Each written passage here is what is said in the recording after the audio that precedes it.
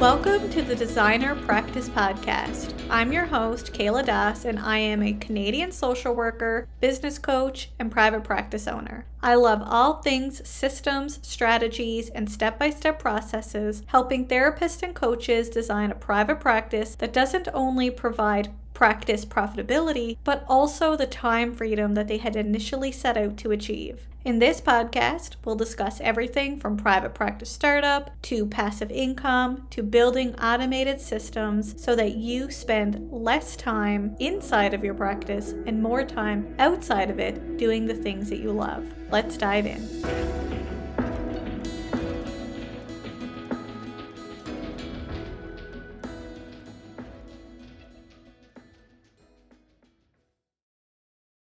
Welcome back to the Designer Practice Podcast, and I'm your host, Kayla Das.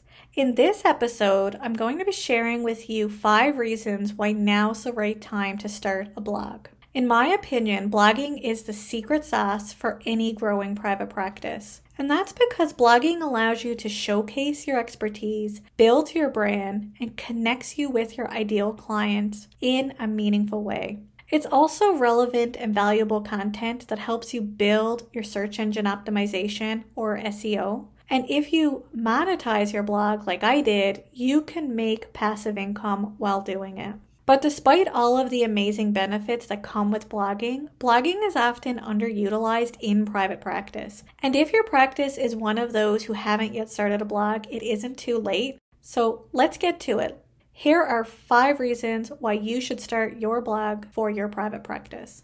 So the first reason why you should start a blog is that a blog can help you build your private practice's brand.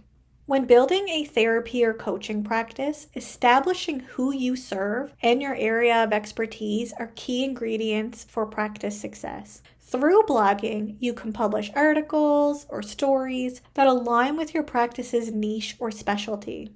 Your blog posts can help establish you as an authority figure in your area of practice, and it can help build what most marketers call the know, like, and trust factor. If you haven't heard of the know, like, and trust factor, don't worry, I'm going to share with you what it is. But essentially, the know, like, and trust factor is a common marketing term that means that first, a client needs to know you exist before they'll ever purchase. Second, they need to like what you have to offer. And then they need to trust that your services will help them achieve whatever goal or outcome that they are hoping to get while working with you. It's not uncommon for therapy and coaching practices to purchase a one-page website and assume people will just find their website and the referrals will start rolling in. However, the first step of the know, like, and trust factor is that they need to know that you're out there. And if they can't find you, your services, or your website, they're not going to become paying clients. So the next step is the like factor. And this means that what they see on your website reflects their needs and what they hope to see out of working with you. If you have a one-page website that only has 3 blocks of website copy, it's highly unlikely that you're going to create connection with your ideal prospective client, as it's not going to resonate with them. Now, it doesn't mean that they'll dislike your website. It just means that they're less likely to have built trust with you and your brand.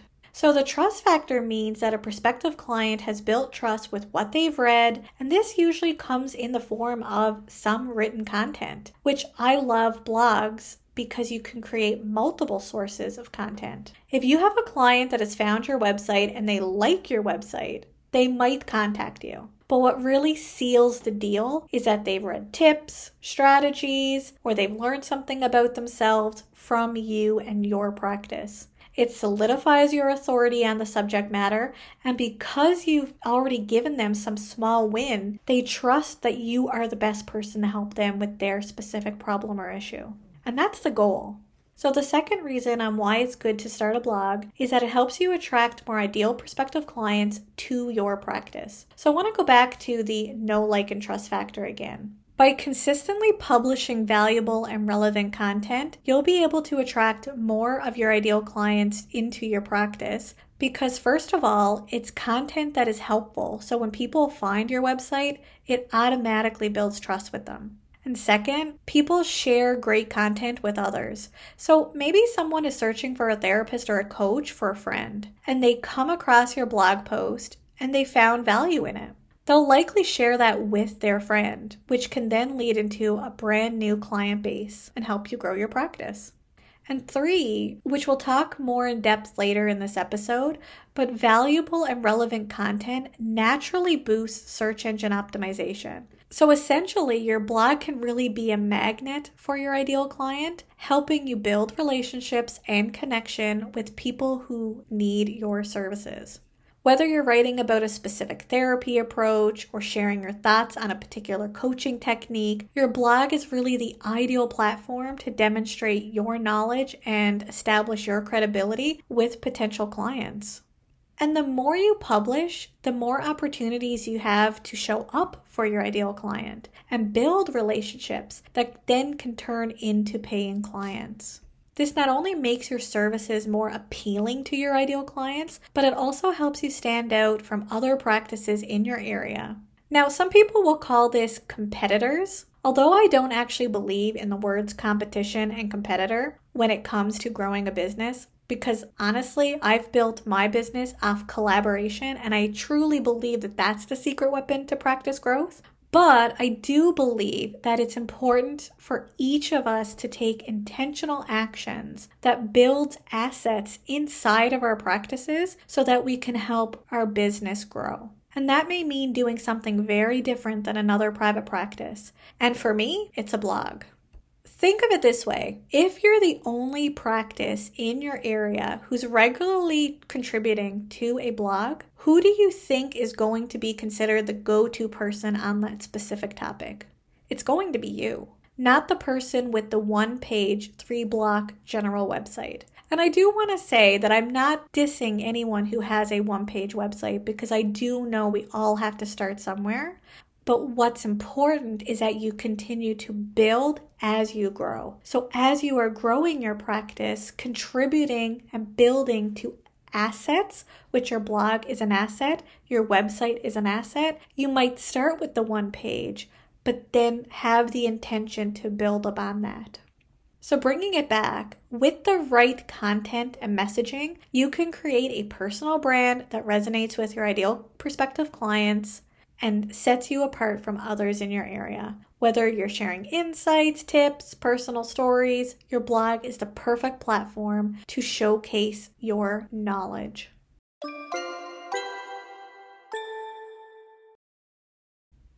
Have you been looking for quick templates to help you with starting or growing your therapy or coaching practice? Whether you're looking for practice startup forms, branding kits, a consultation script, or a step-by-step process for writing effective therapist directory profiles, I have you covered. Instead of starting from scratch, check out my Designer Practice digital template shop on Etsy to find templates that best fit your practice needs. If you're not yet in the market for purchasing digital templates, follow my shop on Etsy so you don't miss a thing. Head on over to the Designer Practice digital template shop at designerpractice.etsy.com. That's designerpractice.etsy.com. Now back to our episode. Reason number 3, increase visibility and drive traffic to your website. When you publish valuable, relevant content regularly, you're creating an opportunity for people to discover your website and get to know you and your practice. And the more content that you publish, the more opportunities you have to rank higher in search engine results and to be found by your ideal prospective clients. This is called on-site or on-page SEO. With each blog post, you're giving search engines more reasons to show your website to people searching for information relevant to your specialty or niche. This in turn drives more organic traffic to your website, increasing your visibility and making it easier for your ideal clients to find you. Think of it this way. Like any good business, Google wants to give the best services to their clients. Their clients are those who are searching on the platform. So the more relevant, valuable, and helpful the information is, the higher Google will rank you in search engine results. And unlike social media platforms, you own your website, meaning that what you put on your website is yours. Without going too far down the social media rabbit hole, social media has algorithms which change frequently, but social media usually only displays your content some of the time, and there are factors such as engagement that influence it being seen. But as therapists, due to privacy regulations, we should refrain from certain engagement on social media platforms. But this in turn negatively impacts the algorithm and how your content is displayed. Now, I'm not dissing having a social media presence, but what I'm saying is that focusing first on your content on your website, you have a better chance of being found. So being very simplistic here with SEO, if people land on your blog post and they stay there and read it, it helps your search engine quality score. Your engagement with others on the platforms doesn't drastically impact the algorithm. Actually, on my own blogs, I turn off the comment feature altogether. Another important difference between social media and building on your own website is that social media platforms have their own rules and regulations regarding what's considered appropriate post content. And over the last year or so, these rules have become stricter on most platforms. Depending on your area of specialty, let's say that you're a sex therapist, for example. The content or the words that you use could be considered a violation of the platform's rules and then taken down as a result, even though your post is actually helpful for your ideal client. Whereas when you own your website, as long as your ideal client is looking for the content that you have to share and is typing into search engines the words that you use on your blog posts, you have an opportunity to show up. The fourth reason is to share your thoughts, ideas, and insights with a larger audience. Blogging is a powerful tool for sharing your thoughts, ideas, and insights with a larger audience. Whether you're a therapist or a coach, your blog is a platform that lets you connect with people who are looking for the kind of information and guidance that you have to offer. By sharing your unique perspective and expertise, you're helping your ideal prospective clients understand the value that you bring to the table. And the more you publish, the more opportunities that you have to build relationships that can lead to new clients. Whether you're writing about the latest developments in your field, sharing your thoughts on a particular topic, or offering guidance, your blog is the perfect place to share your thoughts, ideas, and insights with the world.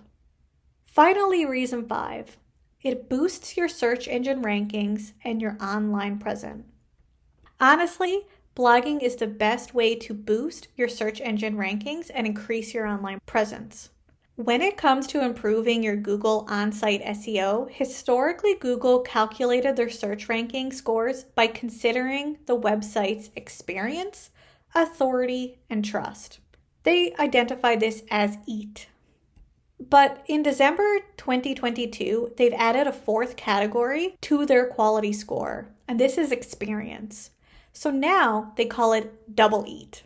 So when Google determines where your website should be ranked on search engines, they determine if you and your website have the experience to write about the specific topic, have expertise in the area, have authority that you're the go-to source on the topic, and that your content is trustworthy. When starting out blogging, you won't immediately have authority, but once you continue to build your blog, your authority can rise and your quality score improves. So just know your quality score isn't static and it can change over time. When I first started blogging, I was nowhere to be found on search engines, but now I have several blog posts that come up on the first page of Google when my ideal client, therapists and coaches, searches specific topics and keywords. That's because over time, my quality score improved. So as you can see, blogging is an influential method that can help you showcase your expertise, enhance your brand image, attract ideal clients to your website, and of course, grow your private practice. If you've been putting off starting a blog on your website, there is no better time than the present. To help you get started, I have a free blog topic generator worksheet that can help you generate weeks worth of SEO-friendly blog topics for your private practice blog. To download my worksheet, head to kayladas.com/blog-topic-generator-worksheet. That's kayladas.com/blog-topic-generator-worksheet. or you can simply scroll down to the show notes and click on the link. Thank you for listening to this podcast. If you have someone that you could share it with, please do. And happy blogging. Bye for now.